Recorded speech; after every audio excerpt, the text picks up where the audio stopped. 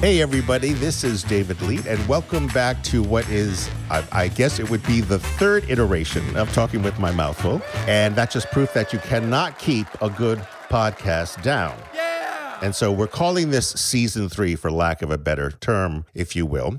And while some things have changed around here, some things have stayed the same. I am still your beloved co-host, and Adam Claremont of Overt Studios is still our engineer. But Adam, some things have changed with you, right? There's some interesting things that have happened in your career. Oh, have they? Tell me. Can I tell them, please? I really want to tell them. I don't think I can stop you. Go for it. All right. Well, no, I guess it's my podcast. You can. That's right. Since we last got together, Adam has been attached to two films that were nominated for Academy Awards for Best Picture. Nightmare Alley, which I enjoyed to a degree, but the winner of the 2022 awards for Best Picture, Coda. Yes. So congratulations on that. We are not worthy, Adam. We are not worthy to be in the same room with you. You are. And so congratulations on that, my friend. Thank you. But the real news, the news that trumps anything to do with the Academy Awards is Can anything trump an Academy Award? You just heard, I have a new co-host. Now, our dear Renee Shetler has moved on to greener pastures, and we all wish her well in her newer endeavors. And Renee, if you're hearing this, thank you for all those years of sitting beside me on this podcast and being a great co-host. But anyway, my new co-host is the always lovely, the always charming, the always informative, may I have a drum roll, please, Amy Traverso. Welcome. Welcome to the show, The always Amy. Perky Amy Traverso. The always perky. Yes, you are. And you're always laughing. You have such an infectious laugh. Do you know that? I've been told that I have a good laugh, and I have my mom's laugh. So I'm glad I have her laugh. It's a jolly laugh. Oh God, now I feel self-conscious about laughing. So for those 6 people who are listening who don't know who you are, why don't you tell our listeners a bit about yourself? Well, hello, I'm Amy Traverso. I've been a food writer for a while now, and I think I have the best job in the world. I co-host a public television show that we produce with WGBH. It's called Weekends with Yankee, and it's a New England travel and lifestyle show. But the Yankee refers to my primary job, which is the best job. I'm the senior food editor at Yankee Magazine, which some of you may know. We have a lot of readers actually outside of New England, but it is the kind of Bible of all things New England. It's been around for almost 90 years. Wow. And we cover everything from what's new to nostalgia to travel to storytelling. So that is just really fun. I do recipe development and I do storytelling. And then I wrote a cookbook called The Apple Lover's Cookbook. Which is a great cookbook, by the way. It's been a delight. It's been a delight to work on it. It's a very nerdy deep dive into everything Apple, from varieties to what to do with them, to their history, and then lots of recipes. Now, if Amy's voice sounds familiar to some of you, it's because she was actually a guest on the show, the last iteration, where she talked all about clam shacks, fried clams, clam cakes, blueberry pie, all these classic, iconic New England foods. It was a great episode. Yeah. Everybody loved it. It's always fun. And we really enjoyed talking to each other and found it to be very natural. And that's part of the reason that I turned to Amy when there was an available co-host seat, because we really have this rapport on the show, and we're just talking over each other about everything New England and about food, and we love food. And I also was on, I always forget the name of that, your program that you had that was only audio. It's a social media platform. Oh, no. Okay, yeah. For a few months at the end of the last wave of the pandemic. I don't know where we are with last time. Wave of the first pandemic, yeah. We were doing some Clubhouse sessions, and you hopped on. Yes, and that was fun. That was fun for a couple months, and then everybody was like, we've had enough. Yeah. So let me ask you, Amy, since you have been a guest on the show, and of course I was on your Clubhouse, or in your Clubhouse, or part of your Clubhouse, and now you are the co-host. Tell me, what was it that interested you in being part of the show? I love radio and podcasts. I mean, I love listening to them, but I also love doing them. Mm-hmm. I do a regular slot on GBH Radio's Callie Crossley show. We talk about food. I've just always loved this medium. Yeah. And I enjoy being with you so much. We've actually taped a segment for my show Weekends with Yankee Yes, together. we did. And every time we've gotten together, it's just been, da, da, da, da, da. Yeah. Like, we just can't stop talking. So it just felt right. And one of the amazing things, everyone, is when I was on her show, we shot, I think, like 6 hours or something like that. Amy did the entire day without a script, which blows my mind. I have to have all of my notes, everything I'm saying in front of me. You just went the entire day talking to me, cooking with me, everything, no script. That blew my mind. Well, I do have an outline in my head of kind of the talking points that I have to hit. And Yeah. I write it down and I reference it when we're filming. But I do think that is one of the areas of my life where I do achieve mindfulness, where I'm so, like every place we go, in our case, we filmed in Fall River, Massachusetts Yes, we did at Portuguese the cuisine. amazing, yes. Portugalia Marketplace. Amazing. It's like the Italy for Portuguese Yes, food. it is. It's so good. And so being there was so exciting, and you just get caught up in, because it's deeply interesting, and I actually want to know all the questions I'm asking. And so it's being in that state of flow that's harder to achieve in your day-to-day life when you're doing laundry and juggling deadlines. That is fascinating what you just said, because I know when I travel, and the one and I are eating at all these different restaurants, like when I was writing for Bon Appetit magazine and other places, there is that in the flow, in the moment, real heightened sensory experience. And it does feel very much like everything is shut out except what you're doing. And that Yes. day when we shot at Portugalia, everything was alive inside of me. I was so excited. I mean, I wanted more screen time, but we're not going to talk about that. But I was, it was really an amazing thing. So I think you hit upon an important point that I hope we talk about in the future, that gustatory sensory heightenedness when we have a great food or a great meal or we're in a great restaurant. Or in a new place. That is an interesting point, Amy. So 1 point for you so far. We're only 10 minutes into the podcast. So that's excellent.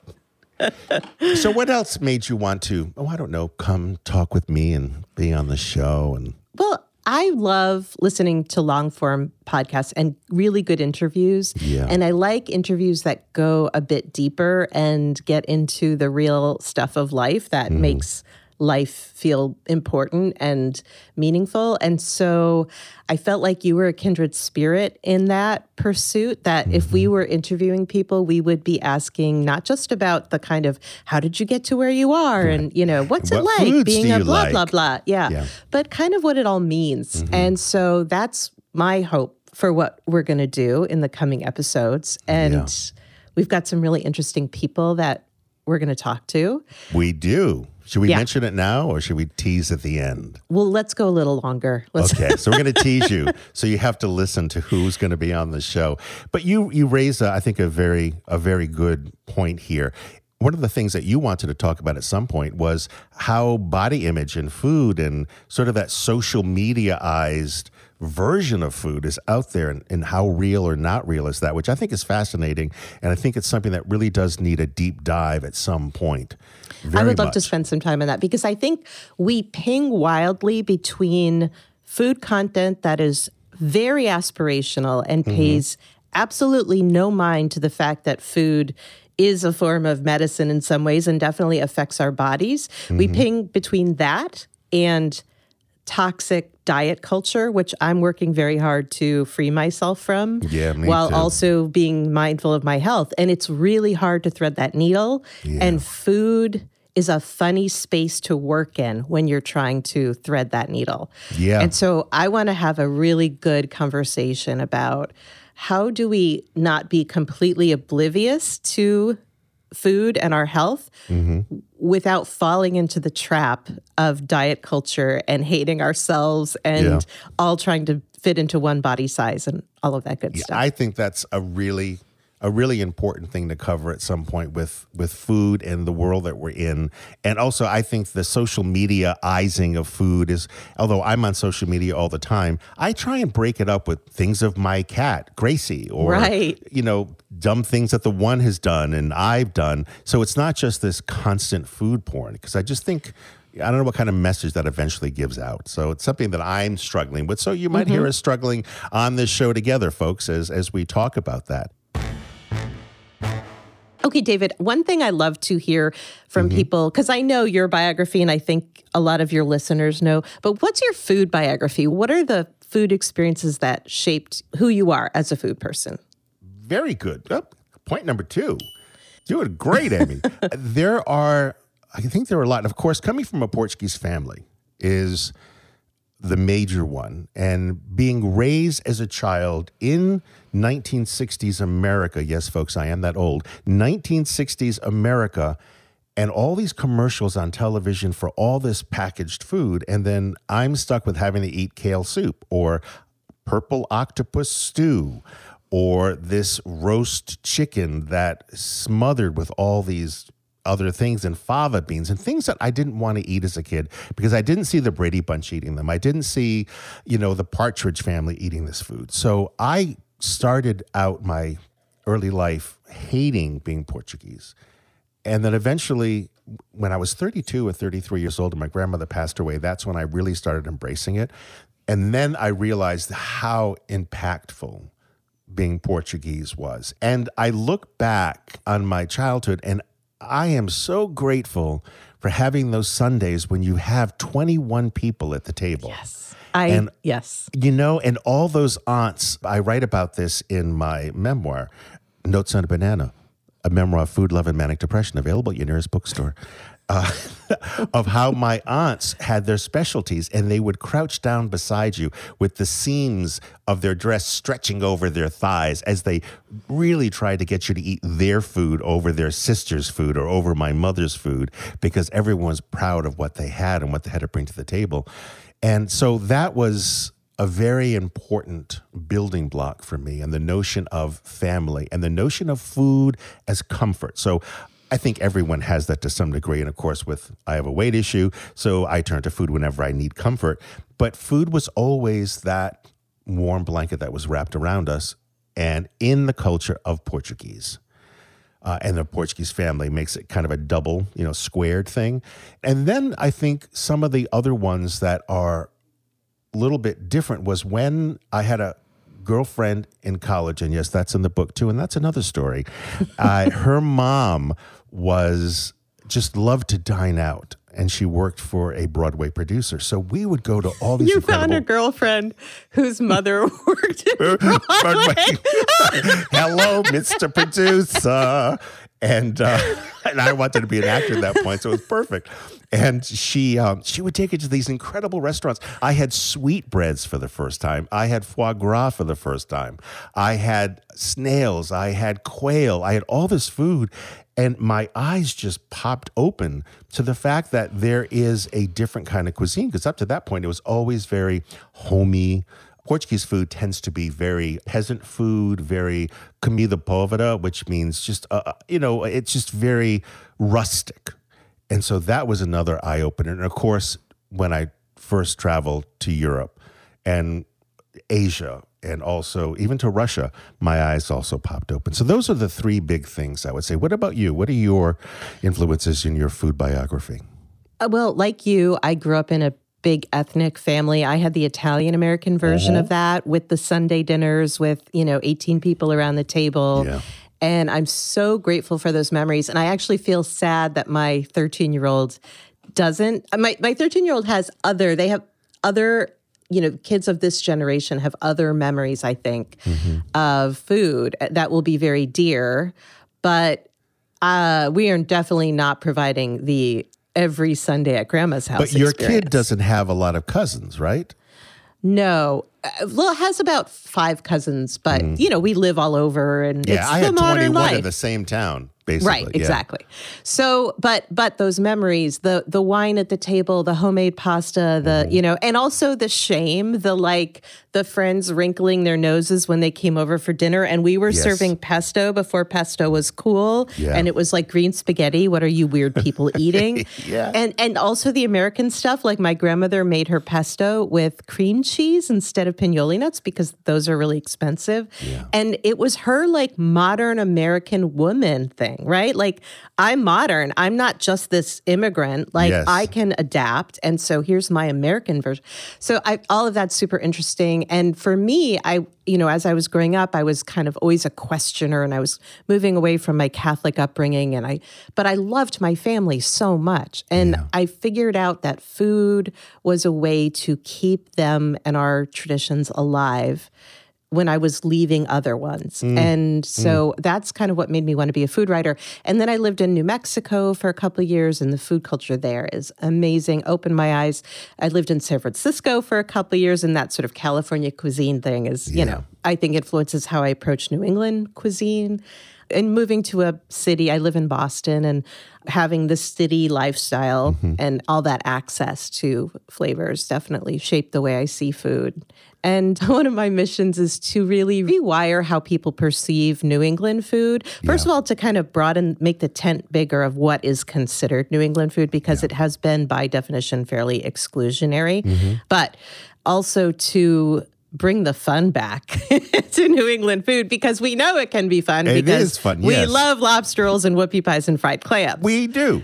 It's interesting that's you it. say that, because when I wrote the article for the New York Times about the fried clam trail, and Pete Wells at that time was the head of the dining section, he said to me when we were talking about that article before I did it, he said, we have Southern cuisine, we have Southwestern cuisine. You don't really have a cuisine in New England. And I was thinking, what are you talking about? That is not true. Exactly. And I don't know if he comes from New England or not, but I'm like, no, I think we do. Very much. But I think part of it is it's not spread or shared outside of New England a lot of times, Yeah, I think it got a lot of bad press as the land of the beans and the cod. Yes. And it's taking some time to move beyond that.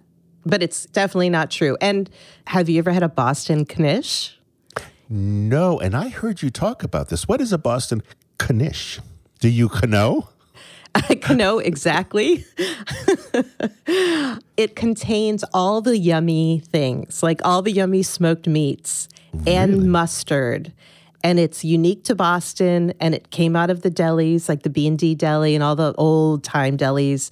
And these are foods that are particularly unique to a place. It is a cuisine. But what are the smoked meats inside this knish? Okay, I had it at Michael's Deli, and I know there's like pastrami and corned beef. And I would have to ask if there's any other. But it's so good. Wow, that's amazing. Yeah, it's like a deli encased in pastry that you get to eat. It's a pastry encased deli. That's fabulous.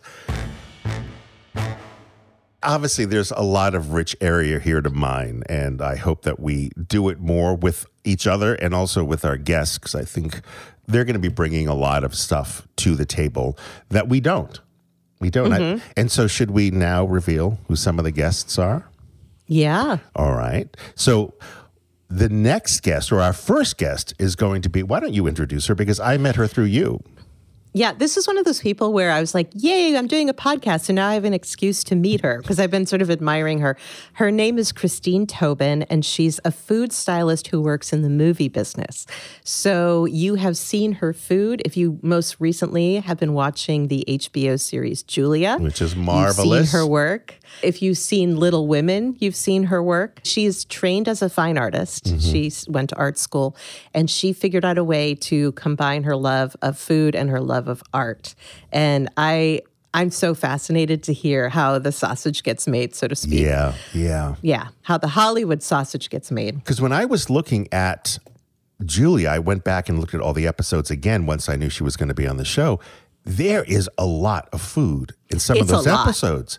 And it's her style. It's not, you know what I mean? Like Julia had a look to her food, and Christine really nailed it. Yes, she did. Because that Queen of Sheba cake in the first episode, I mean, as soon as I saw that, when the episode was over, I went out, got the ingredients, and I made it. And it is delicious. Hers looked better than mine, but it was delicious. But the scene in Oslo where they do an overhead shot and they just pan down the table, and there was soul, and there were all these different things. It was so packed. And then I thought, those actors get to eat all of this food. Maybe it was Yes. sitting out for like days Well, and days. yeah, Who that's knows? true.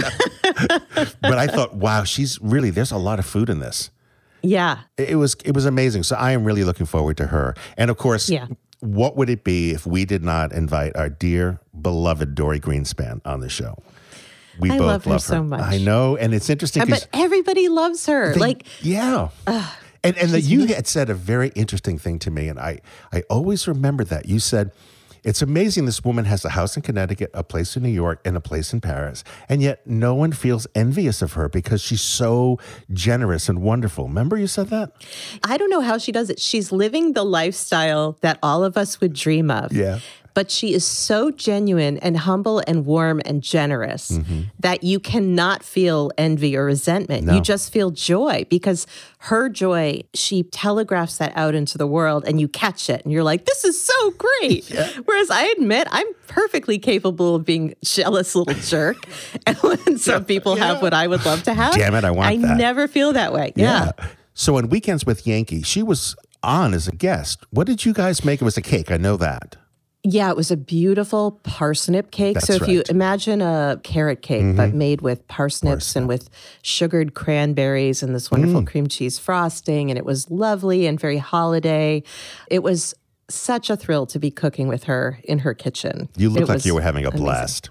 I was loving every second, just absorbing and and in my head being like, okay, when can I come back here? Like, what would be a premise for me to spend more time with Dory? It's trying to wriggle your way back into the house and using this show or the magazine as an excuse, right? It really sounds like I'm having some stalker energy, and I don't want A to do little. that because I have to just play it cool. I have to play it cool when I'm with her. Meanwhile, one very cool person that we're going to have on is Dan Souza, who's the editor-in-chief of Cooks Illustrated magazine. He's not just a great editor. What's Eating Dan? What's Eating Dan? Those are so Yeah. good. Do you know that was nominated for a Webby Award? Wow. I'm not, Yeah. I mean, He's it's wonderful. a great series. Yeah, I he's love terrific. him. And then also Kenji Lopez Alt. Of course, everyone knows Kenji. He'll be coming on talking about the wok and wok cooking, which will be a lot of fun. And we also want to bring you weekly food finds, things we ate, things we discovered, trends. Things we cooked. Yes.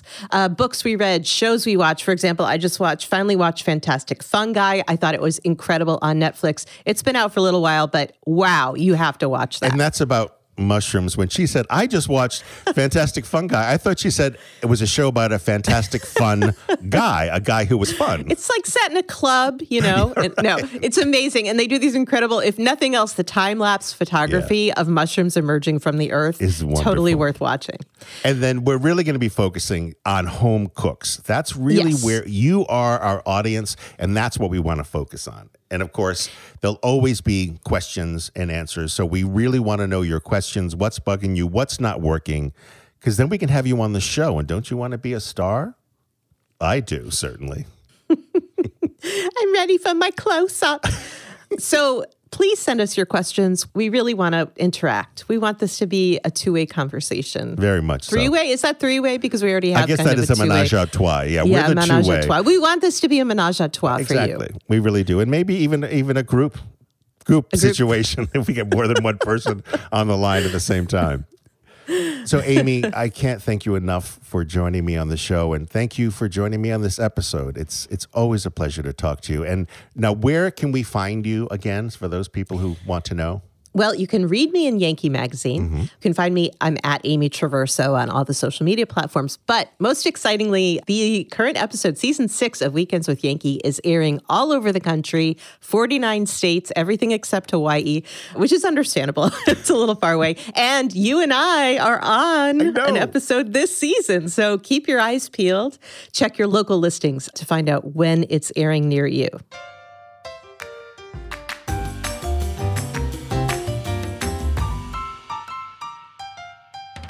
This podcast was produced by Overt Studios, and our producer is the Oscar adjacent, Adam Claremont.